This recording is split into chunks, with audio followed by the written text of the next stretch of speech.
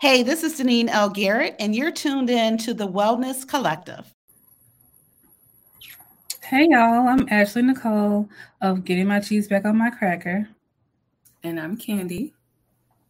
And we are here today where is it? I'm so sorry, y'all. We are here today to talk about beauty and mental health. But before we get into it, I want to remind you, if you haven't already, please hit that subscribe button that's below and turn on your YouTube notifications so that you don't miss anything from Getting My Cheese Back on My Cracker. We have our main show. We have the state of Black men's mental health, and we have this show, the Wellness Collective. To make sure that you don't miss anything we have coming, make sure you hit that notification button. Okay. And so today we're talking about beauty and mental health and things of that nature. And a lot of people probably wouldn't put these two things in the same discussion. Do you think? You know what? I think the more we gain consciousness of what affects us and how we behave and how we feel and think about ourselves, everything is on the table. So honestly, I do think beauty and mental health literally go hand in hand. I think it's funny because when we were writing the episode, I was saying your beauty story, your beauty story, your beauty story. And even when I was talking with my friend, one of our guests today, she was like, what is a beauty story? And I was like, have you been beautiful since you can remember, or can you remember when you found out it was beautiful? I didn't get what you were talking about when you first said it either, but it is literally your beauty story, your evolution into what you define yourself as when you say beauty. So I got it. I had some time to think about it too. It's crazy because even though like I've looked like this my whole life, I've always been too much something, either too black or too fat or too tall or too something. It wasn't until like maybe 5 or 6 years ago that I was like, girl, you fine. I think that's a lot of us. I agree. I think that 100% coming into yourself is this age thing or this maturity or experience or an acceptance thing. I don't think we all accept ourselves out the gate, especially if there were people telling you, verbalizing it, that you weren't it. So I agree. Well, thanks for that. So I'm going to go ahead and bring on our guest. We have the lovely Mrs. Jackie Benjamin. And we have one more guest when she's having technical difficulties right now. But when she hops on, we'll introduce her as well. Hey, Jackie. Hey, what's up, ladies? Good evening. So happy to have you here today. Can you tell us, do you understand? I know you may have, I think you can hear from the backstage area what I was saying about the beauty story.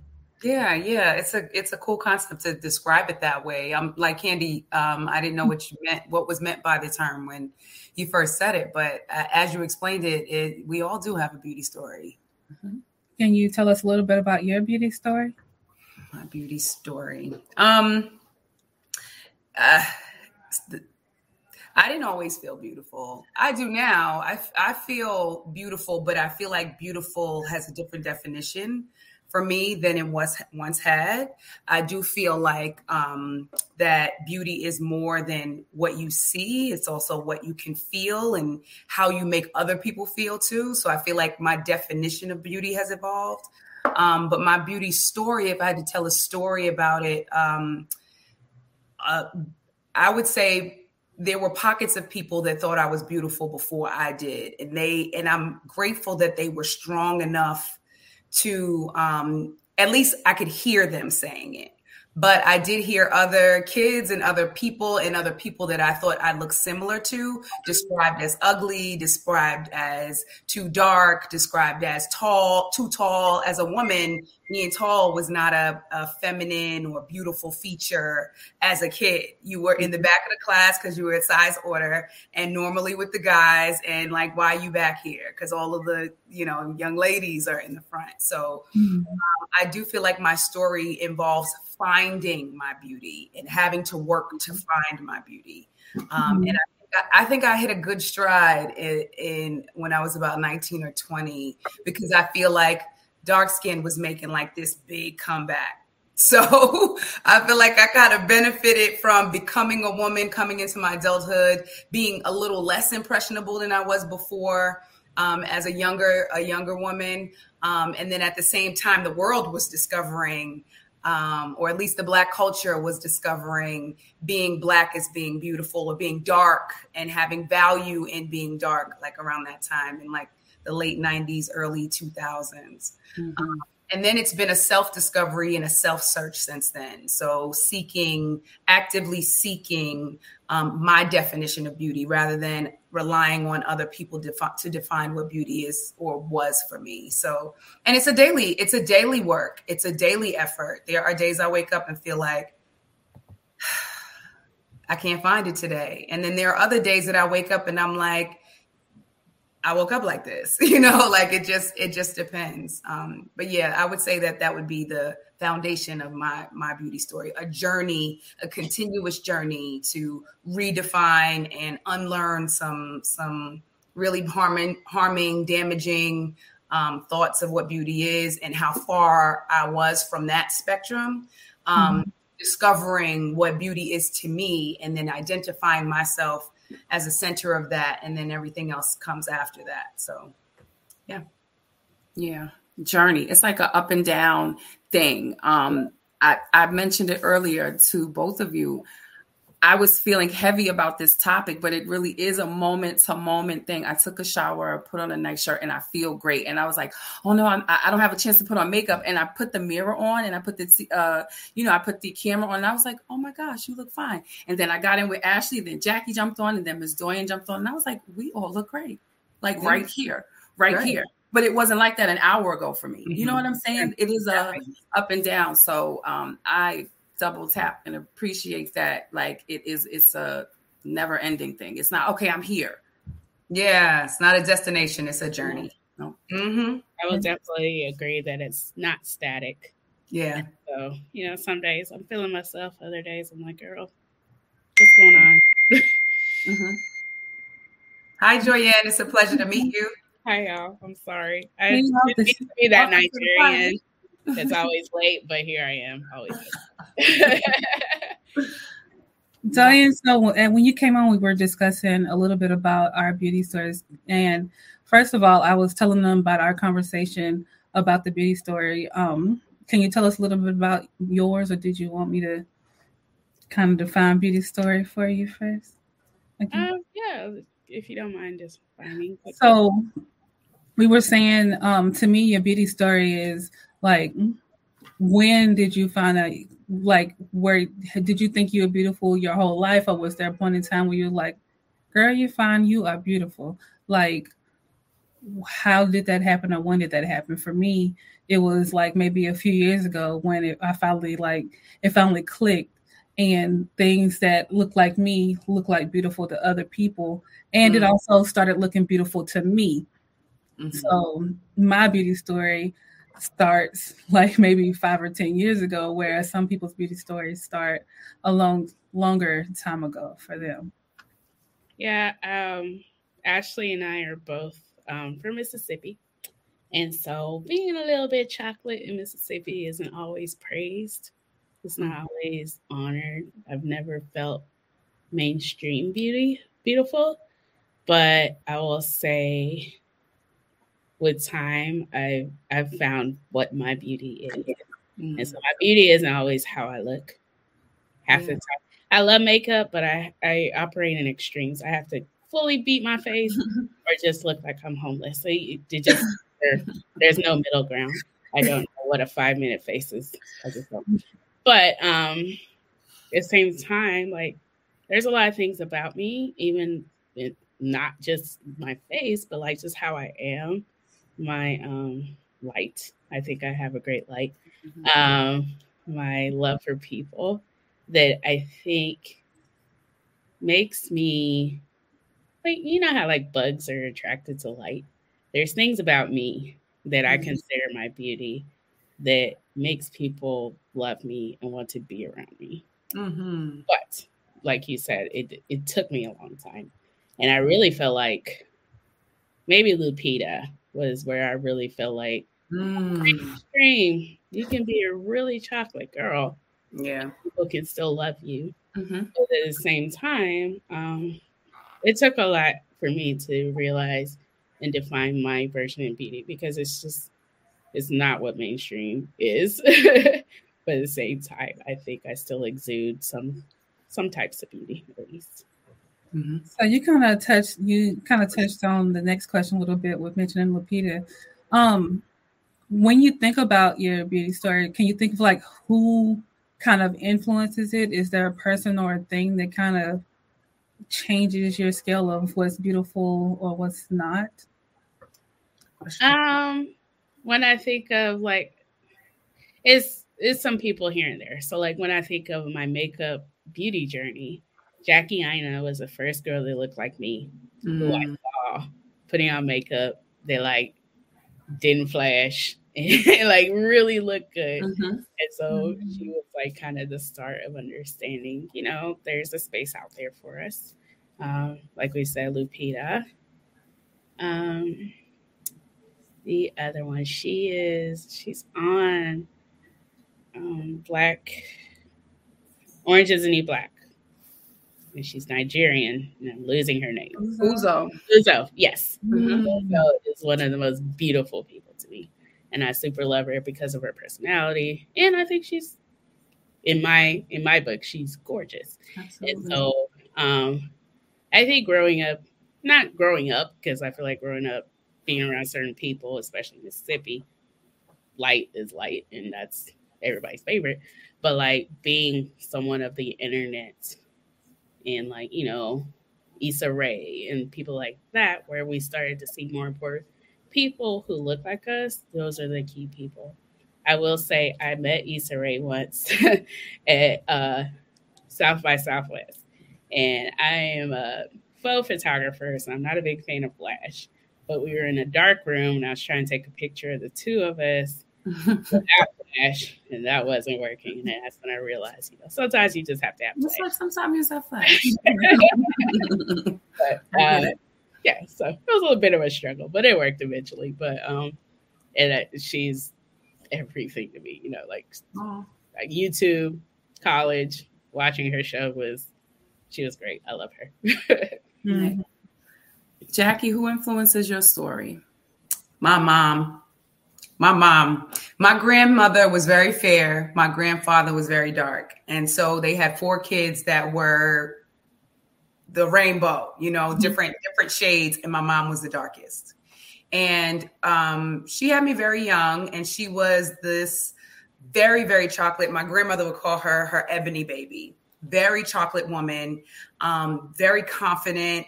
People thought she was tall because she wore 4-inch heels. She's probably about 5'6" or 5'4", but people thought she was 5'8", 5'9" because she wore heels every day, even to the grocery store. She had the strongest confidence of anybody I ever knew growing up. And she was dark like me, or darker than me.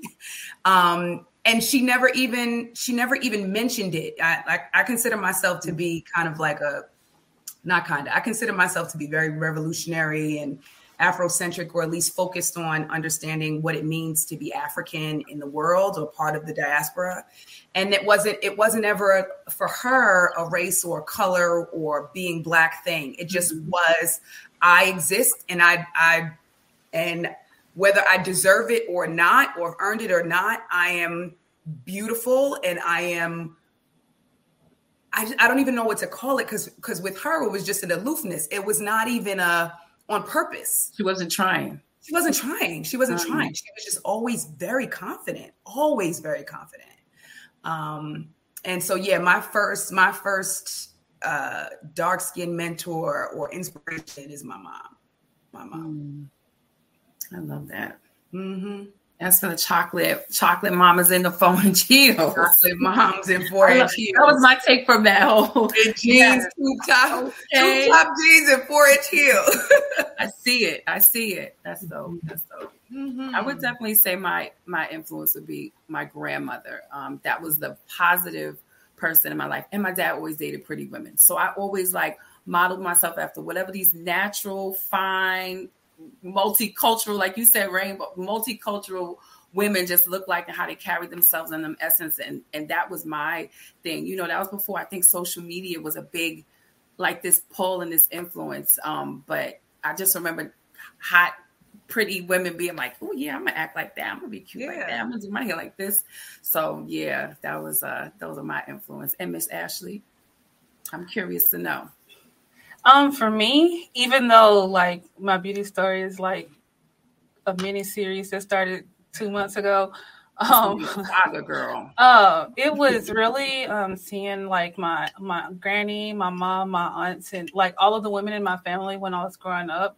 They were the most beautiful people to me. They were all like my mother was like 6'2", my granny was 6'3" or 6'4". All of them were like pretty tall, fairly darker skinned women, and we kind of have the same situation as your mom, Jackie. My granny, her mother was like light skin, like ginger light skin with the red hair, freckles, green hazel eyes, and they had 13 kids, and they had every last color down the spectrum. So my granny was darker, and then her kids were darker, and then it leads to me and my twin sister being the dark ones of that generation. So when I looked at all of my aunties, all of my my mom, her sisters, my great aunts, there was like every color of brown, every color of, from the darkest black to like light skin, hazel eyes, green eyes. There was all the colors, and all I could think of is she looks like me and she's pretty, but I don't look exactly like her. So I guess I'm all right. Until I got a little bit older and began to see, those things in me, plus my personality, plus my character, plus the way she carries herself is what makes her beautiful. And I began to see those things in other people that I think are beautiful. It's not just their hair. It's not just their face or their eyes or... Dorian said they're light, right? You're light. Right. It was their light. It how was that all package those is. Yeah. Right. And I hope I'm not going to jump too far ahead in your questions, but I will say the way y'all feed into you and your sister feed into your niece, Ava, who is a beautiful little chocolate girl. And they constantly love on her. And they're like, you're the beautiful. As they should. Yeah. And so I'm hoping she doesn't have to go as long before she realizes and truly understands her beauty. Absolutely. If we forget to tell her, she reminds us. And guess what? I am gorgeous today, just like I was yesterday. And I'm like, all right, baby, you sure are. I love that. Yes. All right, Ashley. Well, I'm going to just peek at this. We have a stat here. Now, as positive as I love how this was starting, because I did, like I said, when we were producing it had a heavy tone, but I think this one started very positive with us digging for those good things in this journey of beauty, because it's good and bad. And so my question is, after this stat, 8 out of 10 women aren't happy with what they see in the mirror. That's an old Dove, like 2019 stat where we pulled that from. How do you currently feel about your beauty? We touched on it. Like I said, I jumped in the shower and didn't think I was going to feel pretty. And then I sat in front of the camera and said, oh, I'm good. How do you feel about your beauty right now? Either Dorian or Jackie. In this very second, 7:53 Eastern Standard Time, 6:53 y'all time. Dorian, I'll let you jump in. I could use some concealer, but I'm trying my best. I love that. Keep it real. That's honest. Yeah. But otherwise, I'm fine. I had 7 years worth of dreads, and I cut it off, and I went blonde, and I'm excited about who I am and how I present myself at this point in my life. So yes. I'm doing okay. All the phases. Yeah. I, as in any video conference, I spend a lot of time looking at myself, checking myself to make sure. And I'm actively in this conversation because we're talking about beauty, saying, look at everybody up. So it's a constant thing, but I do feel beautiful in this moment. I do feel beautiful today. I was telling Candy, I actually feel really like positive, upbeat, happy today. And sometimes that is because of how you look, like how I look, how I look does play a role into how I feel. did the opposite thing of you, Doyen. I started locking my hair 2 years ago. I just celebrated my 2-year lock anniversary last week. And it's the best decision I've ever made. It's the most low maintenance. I wake up feeling beautiful. I don't have to do and prod and do stuff to my hair. I wake up, and whether it's in a ponytail or it's just out like a lion at this point because it's gotten really big, I still feel beautiful. But that also concerns me. Years ago, I used to wear my hair in a natural kind of like fro with the sides shaved. And I was at work working for a company, working for Ralph Lauren. And if you could imagine, I probably was a lot in contrast to a lot of people working there. And one of my colleagues adopted a black young lady. And she, long story short, he made a comment saying, you know, we take her to the African hair braiding shop because we want to keep her hair braided because hanging hair is beautiful. Hanging hair is, yeah. Hanging hair. And it wasn't, and I really think it was hanging hair is beautiful. Hair that hangs is beautiful. Wow. And that bothered me. At the time. And then just thinking about, like, at this point, do I like my locks because they hang now? And we all go through this point where we're like, oh, I don't want to go through that starter phase. And it seemed really ignorant for him to say it at the time. But now looking back, I feel like, do I feel like that too? Do I feel like hanging hair is beautiful? And I had never heard it like that. But so how did you feel at the time? How did you feel about your hair in that moment? Because like you said, with the sides short at that time with the top. Yeah. Well, how did you feel in that moment? Direct contrast to what I was, but he had always complimented me and always told me I was strikingly beautiful. I loved when your hair was like that. Remember that keychain? I still have that keychain. It was a little look exactly like my fro. I will say, I think what I loved about having my dreads was I was growing my hair and it was mine. Yeah. Because, especially when we're young, we're doing a lot of weaves and braids and stuff like that. And I loved it. Life, stress, health, my hair started to thin and that's why I cut it.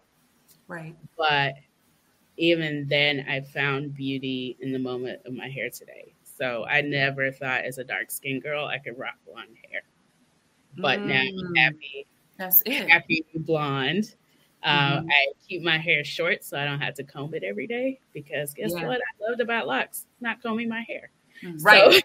So, don't even have a comb. I haven't seen a comb. And I would definitely say, like, people used to say all kinds of dumb stuff to me about hair all the time. So I had locks. Some people thought I just had tiny braids. I'm like, you think I braid this all the time? I remember one day I wore a wig and this lady was like, your hair looks good combed out. And I'm like, it's not combed. Okay. Right. But just to say, it's okay for you to love your hair as it's growing out of your head. Yeah, no, and I totally agree with that. And I totally agree with that. And it's a passing thought that I shared. I love everything about my hair. And I do love, just like you, the fact that it's mine. I wore braids a lot. Like I would go off and on between natural because it takes a lot. Even with the fro, like it was a kind of like a fro hawk, and it was a lot of hair at the top. And it's a lot of maintenance.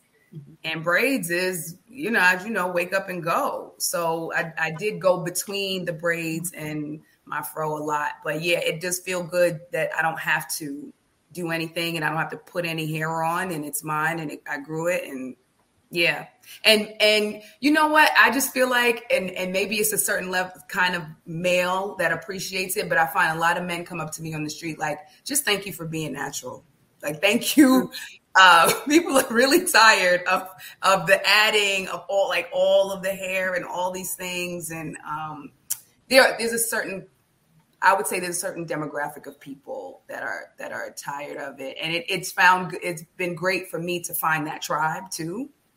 You know, I attracted different people when I went natural. I tried, you know, like when I started natural lip, like different things, it attracts different people, and then you create this circle of affirmation because it becomes your tribe, and those people appreciate the decisions that you've made because they're similar to the decisions they would have made too.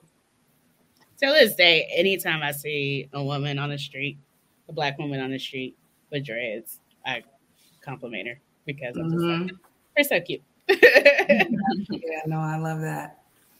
Yeah. A lot of people didn't want me to do it though. Oh yeah, I remember that phase for me. Remember too. That? Most people, yeah, most people. They were like, you can't undo it. Yeah, yours was like a couple of years ago, 10 years ago or 12 years ago. I think I'm 12 years. For you, yeah. My friends, especially, like I had a couple of white friends that I worked for and got money with, and you know, he in particular said, "How are you going to wash them? Like, I want to understand them. Like, what is there for you to understand? It's mine. Right. That's my decision." But it's still a thing. Even a couple of years ago when you started, Jackie, people like, you're going to like it? You're going to, especially you, I know you changed your hair here and there, but yeah, why wouldn't I? Why wouldn't? It's literally my hair, how it comes out, my body manipulated and, you know, whatever, whether it's comb coil or, you know, the intricate locks, the smaller ones, it's your hair. So yeah. I definitely got that also. People saying, why you want to do that? Mm-hmm. So, yeah. So, I mean, Ashley, I don't know if you want to ask the next question, but one is jumping out at me. And I feel like it ties into this because we've been talking a lot about external. Mm-hmm. And I mean, the point of the Wellness Collective is to talk about how things affect us mentally. So I'm going to drag it over here. And this may be a little more, you know, in depth. You know, beauty is, you know, the physical is one thing, but like, how do you feel that it affects your mental, how beautiful you feel? What do you think the impact, like you said, when you feel down or not too cute, how long does it last a long time? Does it feel like a thing that really affects you mentally? And you can answer it however you feel, ladies. I actually want to jump on that one. Please. It's funny to me because up through like school or up until college, maybe even just recently I stopped. But my mom used to say, she used to have a motto that if you feel bad, you got to look good. So at least you feel good about something. So on the days where I had the most makeup, the days where my hair was perfect or as perfect as I could think it was, the days where I dressed up, those are the days I felt the worst. Because if nothing else, I at least knew that I looked good. But as I began to like go on this mental health journey or go on like thinking into that, it began to dawn on me that like, okay, you might think you look good, but you messed up on the inside right now. You're not feeling good. You're not, whatever the badness is that I'm feeling. So I literally had to think about, do I look good as a happy person or do I look good as a person with happy stuff on? And I had to like take a step back and kind of think about, okay, if I've already done this much reflecting, I may as well just take apart how I feel about beauty and how I feel about looking good and figure out what it is that I need to do to make myself feel better and not just put on my happy clothes and happy outfit and happy makeup. I'm a Cancer, so I very much value my emotions at all times, even when other people don't. So I know I remember hearing that phrase, and I was like, that's stupid. If I don't feel bad, I don't feel good. I just don't feel good. And that doesn't mean I need to try to fight it with my looks. Not to say it's stupid for other people, but that's just how it works. Right. Like it had to be authentic to me. Mm-hmm. And so, you know, when I feel bad, it's rarely like I don't connect it to beauty. It's not a story of beauty for me. It's a story of wellness. It's a story of me being whole. And so I don't even connect those things at all. Interesting. But I will say, in some ways, when it comes to makeup is an art form. I'm very creative. I'm very artistic. And so when I do my makeup well, I'm happy because I did the thing that I was wanting to do. But I don't really even when I probably should be one of those people that wears makeup all the time, I'm just not because, again, I do too much all the time. But what I do is this is my canvas and I can do what I want with it. And I enjoy that. I'm striving to be like you, Doyen. I'm extremely vain. Everything is tied. Everything is tied to how I look and how I feel. And I think it comes from one. I was in a theater company when I was very young and as a teenager. And I've been an entertainer by just naturally, since I was born.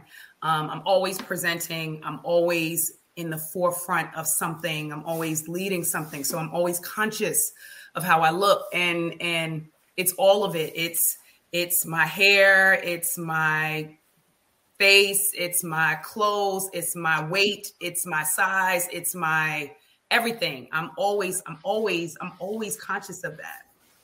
And it is quite exhausting. And somehow I manage to step outside of it and get stuff done and perform. But it's always there. It's always there. And what I love about Doyen, what you mentioned for Ashley, is to continue to compliment and affirm her niece. That's, to me, my contribution to any younger person, any older person, any other woman on this planet. Because I feel like if, and particularly with the Royalty Project and work that we do there with mentoring our youth, if they know it, if they just know it, if it just, for them, it's not even a factor. They didn't have to find it. They just know it. They just know it. And they've always known it. And they didn't even know that there was a gap in beauty standards of what was beautiful and how far they would be off that spectrum. If they just automatically, at a young age, just have that confidence and that self-assurance, then I just feel like, if we just let them fly before they clip their wings, and if we could play a role in that, then that's how I feel like, just paying it forward or paying it back. But yeah, it's constant for me. Girl, constant. I wish I had an organ. I was like, okay, preach. Yeah, man. Yeah, I'm going to quickly just agree with Jackie. It's tied to my mental. It is. Mm-hmm. How I look, weight, especially being dark skinned, especially. I didn't really touch on that, but you both did. That is daily. And most of the time it's good. I'm so pleasantly surprised that I feel good on camera today because I'm telling y'all right before I was like, oh my gosh, I'm going to look crazy. And these girls are going to look, we look really beautiful. And just not really trying, just exuding it. So that is affecting me. How y'all look is affecting me. But it is a mental thing. And it's in my head, we got this. But then when you don't look like that, it's like, see, and you look crazy. You don't got it together right now. And you look crazy.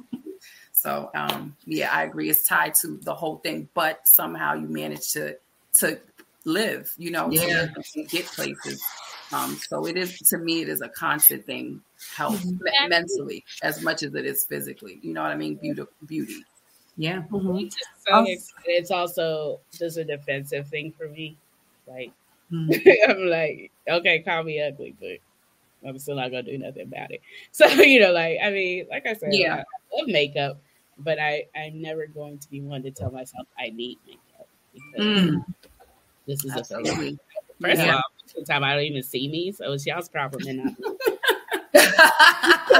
How y'all feel is y'all problem. How y'all feel is y'all problem. That's true. Right. If you're fine with it, absolutely. Who else is the standard, right? Mm-hmm. That's a type of utopia that I really strive for. Same. I do. Because it's, to me, at this point, it's less about how other people think. I'm judging myself. I'm my worst critic. Mm-hmm. I'm really hard on myself. which makes me hard on other women too. And I also often have to stop myself from looking for flaws and looking for things in other people, because really it's a direct reflection on me wanting to be what perfect is all the time. And, you know, so that's a daily work too. Mm-hmm. I think it's interesting that you brought up the Royalty Project. I know that's our partner, and we very much support Royalty Project, especially since we're about to start our fall cycle. And if anybody is watching and they want to be a mentor, they can head on over to the royaltyproject.org right away. Sign up for our mentor huddle that's happening this weekend, and meet all the other mentors and get ready to start mentoring those beautiful young kings and queens next week. But I wanted to say one of the my beauty story had already started, but one of my favorite sessions forever and ever and ever is the image session. And I remember my first image session, we were, of course, online because of the pandemic, so I got to take a part in the process. And I admit I did not read the briefs beforehand like I was supposed to. I read them the day of, and the first thing I read was I got to write on a piece of paper with the bad things people said about me, and I was like, I don't know how this is going to go, but I guess everything else is going good. So we read the bad things, we ripped it up, and then we started with the raw praise, and I tell you, that was life changing. That was the raw. So for those of you who don't know, there's this session where we go through a whole bunch of different things, but one of the activities, we write down something negative, rip it up, and then everyone showers you with praise. And when I say everyone, I mean everyone on the Zoom screen is showering you with praise. You can hear some distinct words here and there, but all of them are good. And I tell you, if I said it then and I say it now, I want to record it so I can listen to it every morning, so that when I get up and I look at my Hello Beautiful sticker in the mirror, I could play that and then be like, actually, you're going to take over the world today, and really believe it. We might have to figure out how to do that for you. If that's going to do that for you, we're going to record that the next. I know Jackie H is watching. Jackie H, could you get Ashley her snippet, please? Absolutely. That's my favorite. It'll be in your email. It'll be in your email by the end of the night. Jackie got it. I love Jackie. To me emojis right now, so I will definitely send you a daily memoji. I appreciate that. I look forward to it. 7:00 on the dot in the morning. Tonight. Then you can open it in the morning. That'll work too. We are talking about a lot of different aspects of beauty, but I did want to ask, how much of your beauty is defined by your physical appearance? Like, if you had to measure.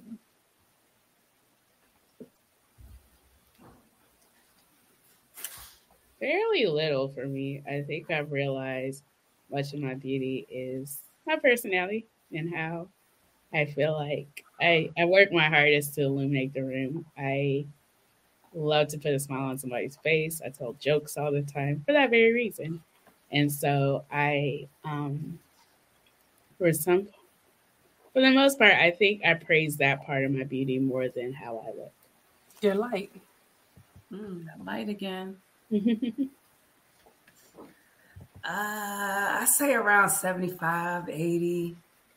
And it might have been 90 before the pandemic and before I met and married a man who I feel like physical beauty means nothing to him. So I'm like, wait a minute, that's how I define who I am. So you not even acknowledging it is wild to me. But he finds beauty in so many other things that it's starting to be contagious. It's starting to be contagious. Initially, it was off-putting. It was like I've always dated people who always like complimented and commented on my physical appearance, my height, my skin complexion, or or even my physical presence, just the way I show up in the world. And he doesn't. He talks about my work ethic and my work ethic beauty. I think that's beautiful. That is. He's like, her work ethic. I'm like, work ethic? That's not even sexy, but it is. I mean, is. There are a lot of intangible things that are beautiful. And I'm starting to learn that more. And of course, the Royalty Project and it's a lot of reverse mentoring going on. A lot of these young ladies have it. They have it, and they know, they have an understanding about what beauty is. And kids in general, like kids are honest. Kids are very honest, and hearing stuff out of the mouths of babes and what they look for, the warmness and the discipline and the structure and how people pour into them. So as I evolve, it's becoming big. Other things are becoming bigger, but I would still say physical appearance is in that 75 percentile. Okay. And I think part of it also could be pandemic weight gain. I'm just not in a great space when it comes to how I feel about how I look. And so I've gotten better. Once I turned 34, I'm very extra. So I usually do birthday shoots. Last year I skipped it because of pandemic weight gain. But you usually do what? I'm sorry, I missed that. I do birthday photo shoots. But last year, because I'd gained the weight, I didn't really feel beautiful. And so this year I did it. And of course, it's blonde head, short hair. Oh, my favorite. It's cute. Like, I was like, oh, I am your bald rich auntie. And so I'm getting back to like really, really liking how I see myself again. And so I feel like that's why I'm like kind of not as I can't say 75%. Yeah. Maybe 50. Well, that's good. I don't think 75% is the goal. Right. So speaking of the goal, right, what are your beauty goals? How far, because you mentioned getting back, right, Doyen? So how far is the gap between where you are and where you want to be? Do you have a mark, like a point where you're going to say, okay, I'm back. I feel like me. I'm at my goal. Is it a continuous thing? Go ahead. Yeah. Maybe about 20 pounds. I won't say 30. 30 was skinny. But just getting back to just feeling confident in how I look in clothes and stuff. Yeah. Okay. So, it was weird. It's nothing out of it's nothing beyond you, right? It's something you can get to and want to be, and you're realistic about that, right? Yes. Right. I love that. Yeah. I think we put pressure on ourselves sometimes to get someplace that we're like, girl, that's not even realistic. Really? In 2 months? Oh, okay. Like, no. Yeah. I like to hear realism. Yeah. Throw those BMI scales away, because apparently for my height, I'm supposed to be like 140, and nobody wants that. I would look like a lot of those scales. Even as a kid, if you were, another genus, probably. But bones were lighter or whatever. We don't do that. We carry, right? Yeah, right. It's right to ignore that. I don't mean like ignore it by 100 pounds, but it's right to ignore it. It's got like a 20-pound radius around there. Yeah, I agree too. I am happy to report, ladies, that I am here. And I think it's a combination between hard work and doing certain things like changing my hair, changing my diet, active lifestyle. I mean, I've always had an active lifestyle. The pandemic gave me some pounds that I enjoy. And then I had a procedure to remove some things that I didn't want. So between that and working out and eating a certain way and moving the needle, because it wasn't, at one point, it wasn't unrealistic, unattainable by any natural standards or augmentation. Like, it just wasn't achievable. And I think between doing some things and then moving the scale, at 42, I've arrived. I'm here. Like, I am where my goal is. My hair length, my skin complexion, my weight. And I would say there was a point in time where the weight goal, I'm 185 pounds. The weight goal was probably like 160. And I've been 160 before. And then, as Candace, as you mentioned, like looking at pictures of me at that weight, I'm like, that doesn't look like a full woman. That looks like still like it's just still. So trying to get back to some place that I was in my 20s or early 30s. I'm 42. I don't want to be back there. So changing the goalpost and putting in the work, I feel like I've arrived. I love that. Can you say that some more? I feel like I've arrived. Please say that out loud so I can get this. I have met my hair goals, my skin goals, my weight goals, that's beautiful to say. Composition goals. When I put on this shirt, and I had my husband zip it up for me, and I was like, it's gonna be a challenge to zip it up. It zipped right on up. Like it, and I'm used to having that challenge. So I'm still kind of like, what do you call that? Like shocked by it. I still have like PSD by it, but I just, went on a, I won't call it a strict diet, but a diet and a regimen, and lost 15 pounds, lost 25 from my pandemic weight gain, but lost 15 from my wedding. And yeah, I feel great. I feel fantastic. Share that. Yeah. Congratulations. That's a beautiful place to be, because I think a lot of us strive or have been there or knows what it feels like to sit in a comfortable place and then maybe to come off of it and work towards getting back. So getting back, congratulations, because thank you. And we don't honor it in the moment. Yeah. So, we all can think of a time, or maybe we can all think of a time where you were there, but it's still in your mind. You can't say it out loud. It takes a while to get it. Say it out loud because you forget. Right. You don't have it. Like, whoa, I was just there. Wait. I was just feeling, wait a minute, that was it. Yeah. And acknowledging it to yourself. Not necessarily saying you got to scream it off the mountaintop, but at least acknowledge it to yourself, because we're always trying to get somewhere and to arrive somewhere. The journey still deserves, that same amount of vigor and accomplishment and achievement and feeling of pride. But when you reach there, acknowledge you've reached there. Absolutely. Yeah. I will say in 2020, I lost a lot of weight, maybe a little bit too much, but I lost a lot of weight at the beginning of the pandemic. And it was partially medication helped, but I didn't believe it. I kept my clothes. I didn't believe I was smaller. The body dysmorphia was real. Yeah. And then it all came back, and I was like, well, at least I kept my clothes. But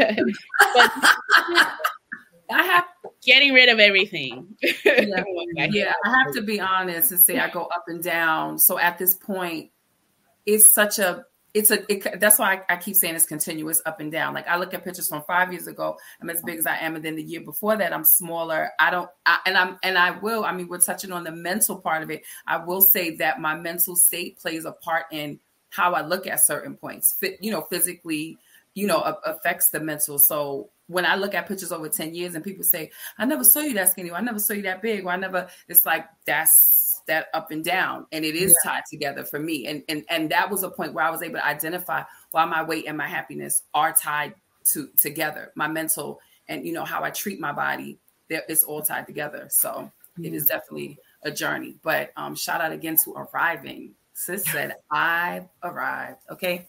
I will say one thing that I'm battling in my weight loss journey now is internal fat phobia. What is Say that? More. And I want to say it's a wellness journey, but I also think it's strongly driven by internal fat phobia, where, we grew up in a time where everybody's been on fat diets forever.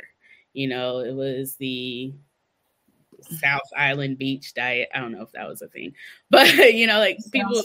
Yeah, South Miami Beach or something. Yeah, somewhere diet. South. Yeah. Since I was a child, Weight Watchers was a thing. The Biggest Loser was a thing, and so even equating my weight, and I'll say I probably equate that even more to my beauty than I should. And so trying to be well, feel like I'm healthy, but also separate that from hating being a curvy Black woman. It's a journey. I will say that. Yeah, that's real. That's real. Ashley, what about you? What about goals? I agree with the moving goalposts, but I ain't never met none of them before I moved the goalposts.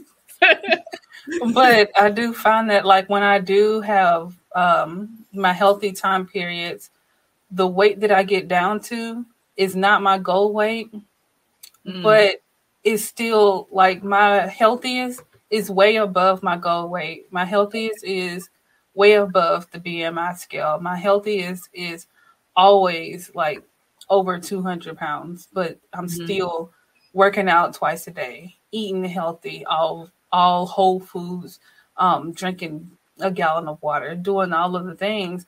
And the smallest I can get is over 200 pounds. And so it took a lot for me to think through, like, okay, so what are these goals and who are they for? Right.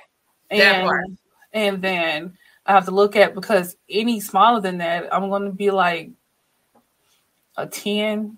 I'm going to have to buy all new clothes. I want to look like a barbell. So I really don't want to look like that. I don't want to look like that at all. So I think it all comes down to, I actually, on my latest wellness journey that we're on. It's a continual thing, on my current wellness journey, I literally don't have a goal. My goal is to be healthy. So I don't think that I'll ever have a goal post again, because I know that when I set goals, I'm setting goals to look like, well, I was setting goals when I was 33 to look like I did when I was 25. And when I was 25, I wanted to look like I did when I was 18 or 17 or whatever age that was when I lost weight that time. And I feel like every time I set goals, I'm trying to look like I did at whatever phase of my life that it was. And that's not ever going to be what I look like again. Yeah. So it's easier for me to let my goal be being healthy and then meet that goal with health and making healthy choices. But I don't make healthy choices. So that's a struggle within itself. It's tough. It's tough because you want to live, and a lot of what we've attached to self-gratification, reward systems, all of the psychological things, or a lot of the psychological things. Food is a comfort. Food is also congratulations. We do food for the gamut. Social. It's we do it for the gamut, for the good, the bad, the ugly, and the indifferent. Food is good. But it's a part about like retraining, I think, like we do active things, like, well, let's do this and then eat. You know what I mean? It's, as opposed to it being just eat. It's really like reprogramming. It's lifestyle. Like you said, your lifestyle has changed. That's why you're so, that's why you said you've arrived, because of what you've been doing in your whole life, not just I'm eating, I'm exercising. It's like, no, how am I taking care of myself? So that incorporating things into your life, so where you're not just eating to just be, that was a struggle for me, getting people involved. Like, let's do this first. Let's walk. Let's, but it long term, it's the behavior, not just that, like you said, the fads that's been going on since forever. And to me, adjusting what matters too. Like for a long time, I would go out and drink because that's what everybody did. I'm not a drinker. You're not a drinker. I like to eat my calories. I don't like, so why do both? Because I don't want other people to be like, why you not drinking? Why you not drinking? Why you not drinking? Now I just armor up. I'm bringing my sparkling 0 calorie or low calorie, 0 sugar drink to dinner, and I'm going to eat my calories, and then my drink is not going to have calories. It's like those judgment things too. And I think the judgment thing plays a role too in saying that you are where you want to be.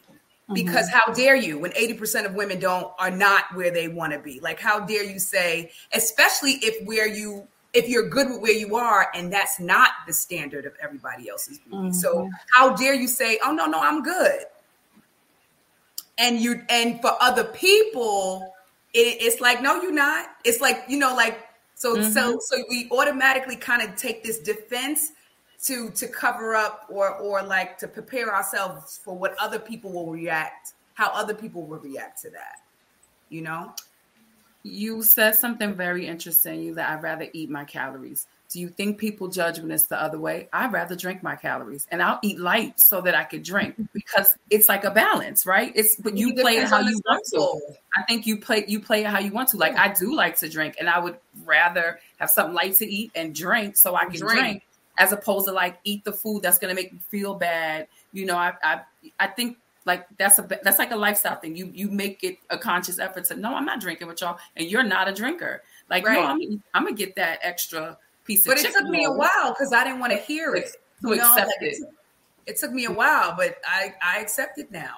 You're not. Yeah, there's nothing wrong with that. I'm not, and I don't strive to pay less because everybody else drank, and we could all divide it. We go out to dinner, that's fine, because I eat more. I eat more than y'all, so like, it's fine. We could divide this out, and it still be fine. I won't be the one that's like, I ain't drink, so my bill was no. It's still all love and camaraderie, but I armor myself now for that. Why you not drinking? Because I'm not a drinker. I'm an eater. That's it. I wish I wasn't a drinker. I choose my battles on certain days. Some days I'm gonna eat heavy, drink light. Some day I'm gonna do light, but I try not to do both. It's like that balance. And everybody's balance is their own. Yeah. Yep. Yeah. The pressure. So I kind of wanted to touch on one last thing. So some of us, whether we shut out or we remove external standards, we seem to have found our own rhythm or found our own best practices as far as beauty and accepting our own beauties.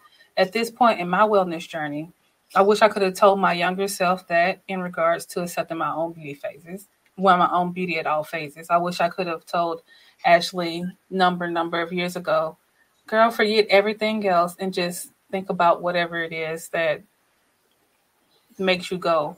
What is your best practice in accepting your own beauty? Or what would you have told you so many years ago about accepting your own beauty?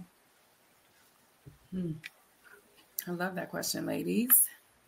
I will say quiet the voices. That, because especially when somebody tells me something that is hurtful, I repeat it in my head all the time. So I remember I wanted to be a part of a certain sorority that has women that have in the past been stereotypically light. And so a guy that was way darker than me was like, in high school, was like, you can't be a part of that. You're dark. Meanwhile, he wanted to be a Kappa, because I'm still going to call him out on that. And he was way darker than me. And so like that messed with me for a while. And I did join that sorority. And for a while, I had a very hard time with being a dark member of that sorority until I stopped his voice and stopped the voices of other people who looked at me and didn't think I was worthy of that sorority, and realized like, I'm just a badass. Like I'm just great. Like, I mean, there's whether I don't care how you think I look, but if you look at the facts, if you look at the resume, you can see I'm a badass, and you can just deal with your issues. That's not mine to have. And so there's a lot of times where they're just little things that people say, and it would repeat in my head over and over again until like my little lawyer in my head would come and be like, okay, so who said that? And this is all the fact list of why that's wrong. And so it was a logic play for me, like, that's not right. And so that's how I could quiet the voices that I was repeating. Truth be told, most people don't even remember half of the messed up stuff they said to me. I remember it way more than they do. So. Yeah. So quiet the noises. I think that is a great thing to tell anybody at any age. So quiet the noises. Jackie, what would you tell your younger self? Just to repeat the question. I'm having a hard time figuring out. I didn't focus on beauty as I was young. I didn't focus on it, but that doesn't mean I thought I was beautiful. I didn't think I was beautiful. So I think I overcompensated by doing so many other things that would get me praise. And other people did think I was beautiful, so they would compliment me, but it just didn't land. It didn't stick. So I told you guys I was a child actress. I was a basketball player. I did a lot of things. And even in college, I did a lot of things. So I feel like that was my defense mechanism, finding other ways to contribute to society or learn more about myself rather than focusing on my physical appearance. But if I had to give someone else advice about beauty, it's the advice that we give in the Royalty Project. Like, it starts with you. It starts with you. Like, that is the center. Anything else anyone tells you about what's beautiful is their perspective. And there is no common measure on that. Beauty starts with you. Whatever you say beauty is. And I think it's very simple, similar to Doyen saying, quiet the noise. It's what do you, when you look at things, not when someone tells you something is beautiful, what do you think is beautiful? And focus on that. Like, and it starts with you. You are. Why aren't you the basis? You are the basis. You are the starting point. You are the prototype. It is you. At every version of you, it is you. That's where it starts. So yeah, that's what I would tell a younger person. My younger self, that strategy worked because I'm extremely confident. I'm an extremely confident person. And I think if I didn't have other distractions and I focused on beauty, then it wouldn't have worked out for me the same way. I just did other things. It was like, because those are the things those things are beautiful. You don't have to worry about you. Those things that you do are beautiful. So yeah, but beauty starts with you. It starts with you first, not something someone else told you, not what you saw in a magazine, not what you see on TV, not the exaggeration you see on Instagram or any other social media. It starts with you. So absolutely. I think both of you touched on something, like you said, that were very aligned. Quiet the noise. It starts with you. My answer was exactly the same. Like, the less you look outward, the more you'll just see it because it's there. And it is the personality things. It is the extra activities. It is just being your own standard. So starting with you, I feel like we all agree on that the noise and focusing in on yourself and not external standards is what helps will push that needle. So I would have told myself that, because even though I did do a lot of stuff as a kid, basketball, volleyball, softball, dance, student government, I still was like, why don't you feel beautiful like everybody else? Why you like your grandmother, you like your mother, why don't you feel beautiful? And I don't know. I couldn't catch it, pinpoint it. Yeah. But to tell my younger self, like, yo, whatever it is, you're doing it. You're already so beautiful because of who you are. And I think we all, as much as beauty plays a role in our mental, who you are is what actually matters. So that is definitely a message that we try to share with the children at the Royalty Project. Because if it, like you said, if that gap isn't there where they're confused about it, it's like you're unstoppable. Definitely. Definitely wanted to bring that home. Ash, what you got to say, lady? Off mute. I just knew I was unmuted. Great reminders. Sometimes you gotta remind people. Wait, I thought mine was in the. You're right, Ashley. I like that. Thankful. Why are you talking to yourself? I was reading. I thought I answered. I thought I put mine in the question. I think I thought I wrote it into the question. I would agree with you all.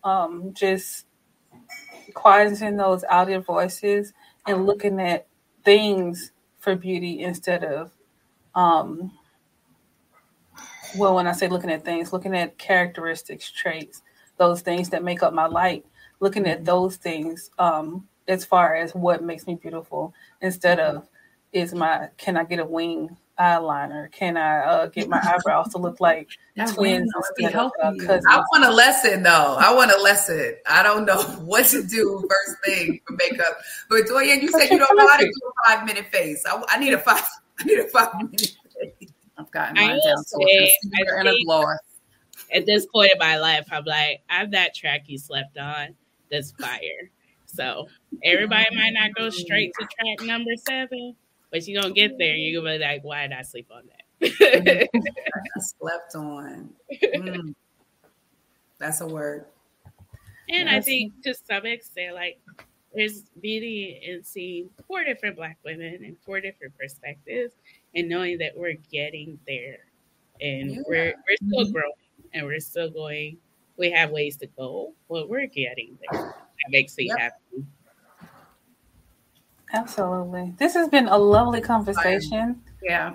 I'm just glad that I know all of y'all. I've met every last one of y'all in person, and all of y'all are some of the most beautiful people that I know. And I'm glad that we were able to share this conversation together.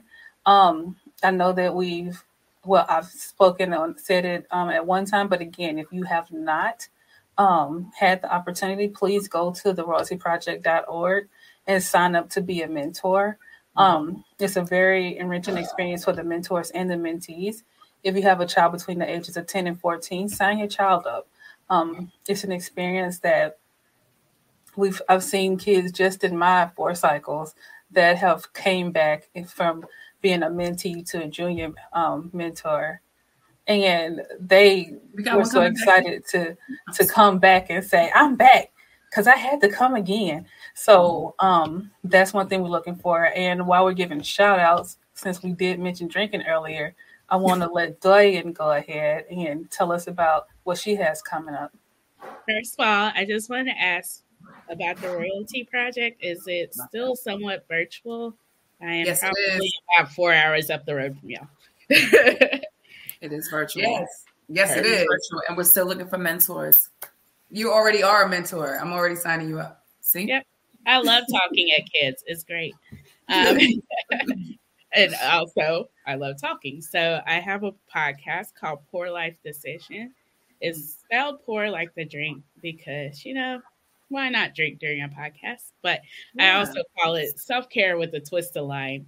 And so what we do is we focus on one poor life decision a week, one way we're trying to improve our lives. So actually our recent episodes, we've talked about breaking up with your therapist. We always talk about getting a therapist, but what if they're not a good mix and you just need to talk to somebody else? We're also dropping soon, once I behave and put it on the internet, about what happens when somebody is talking noise about you and you didn't know and you thought they were your friend. That's still a big thing, even as adults. So check us out on everywhere you listen to this podcast. It's me and one of my good friends from Mississippi. So I love it. Really happy to be here. That's all I got. Say the name again. Poor Life Decisions. Poor Life Decision. One decision because we're changing that one at a time. Yeah. Check that out, y'all. Again, I'm so grateful for you guys. Thank you, ladies, for taking your time out to come and chat with us. Thank you, everyone who watched. If you haven't, please don't forget to click on the subscribe button right below the screen. I think it's right below the screen or either to the left. Click on subscribe, turn your notifications on. Make sure that you catch everything that we send you away from Cheese on My Cracker. Thank y'all for joining, and it's a wrap.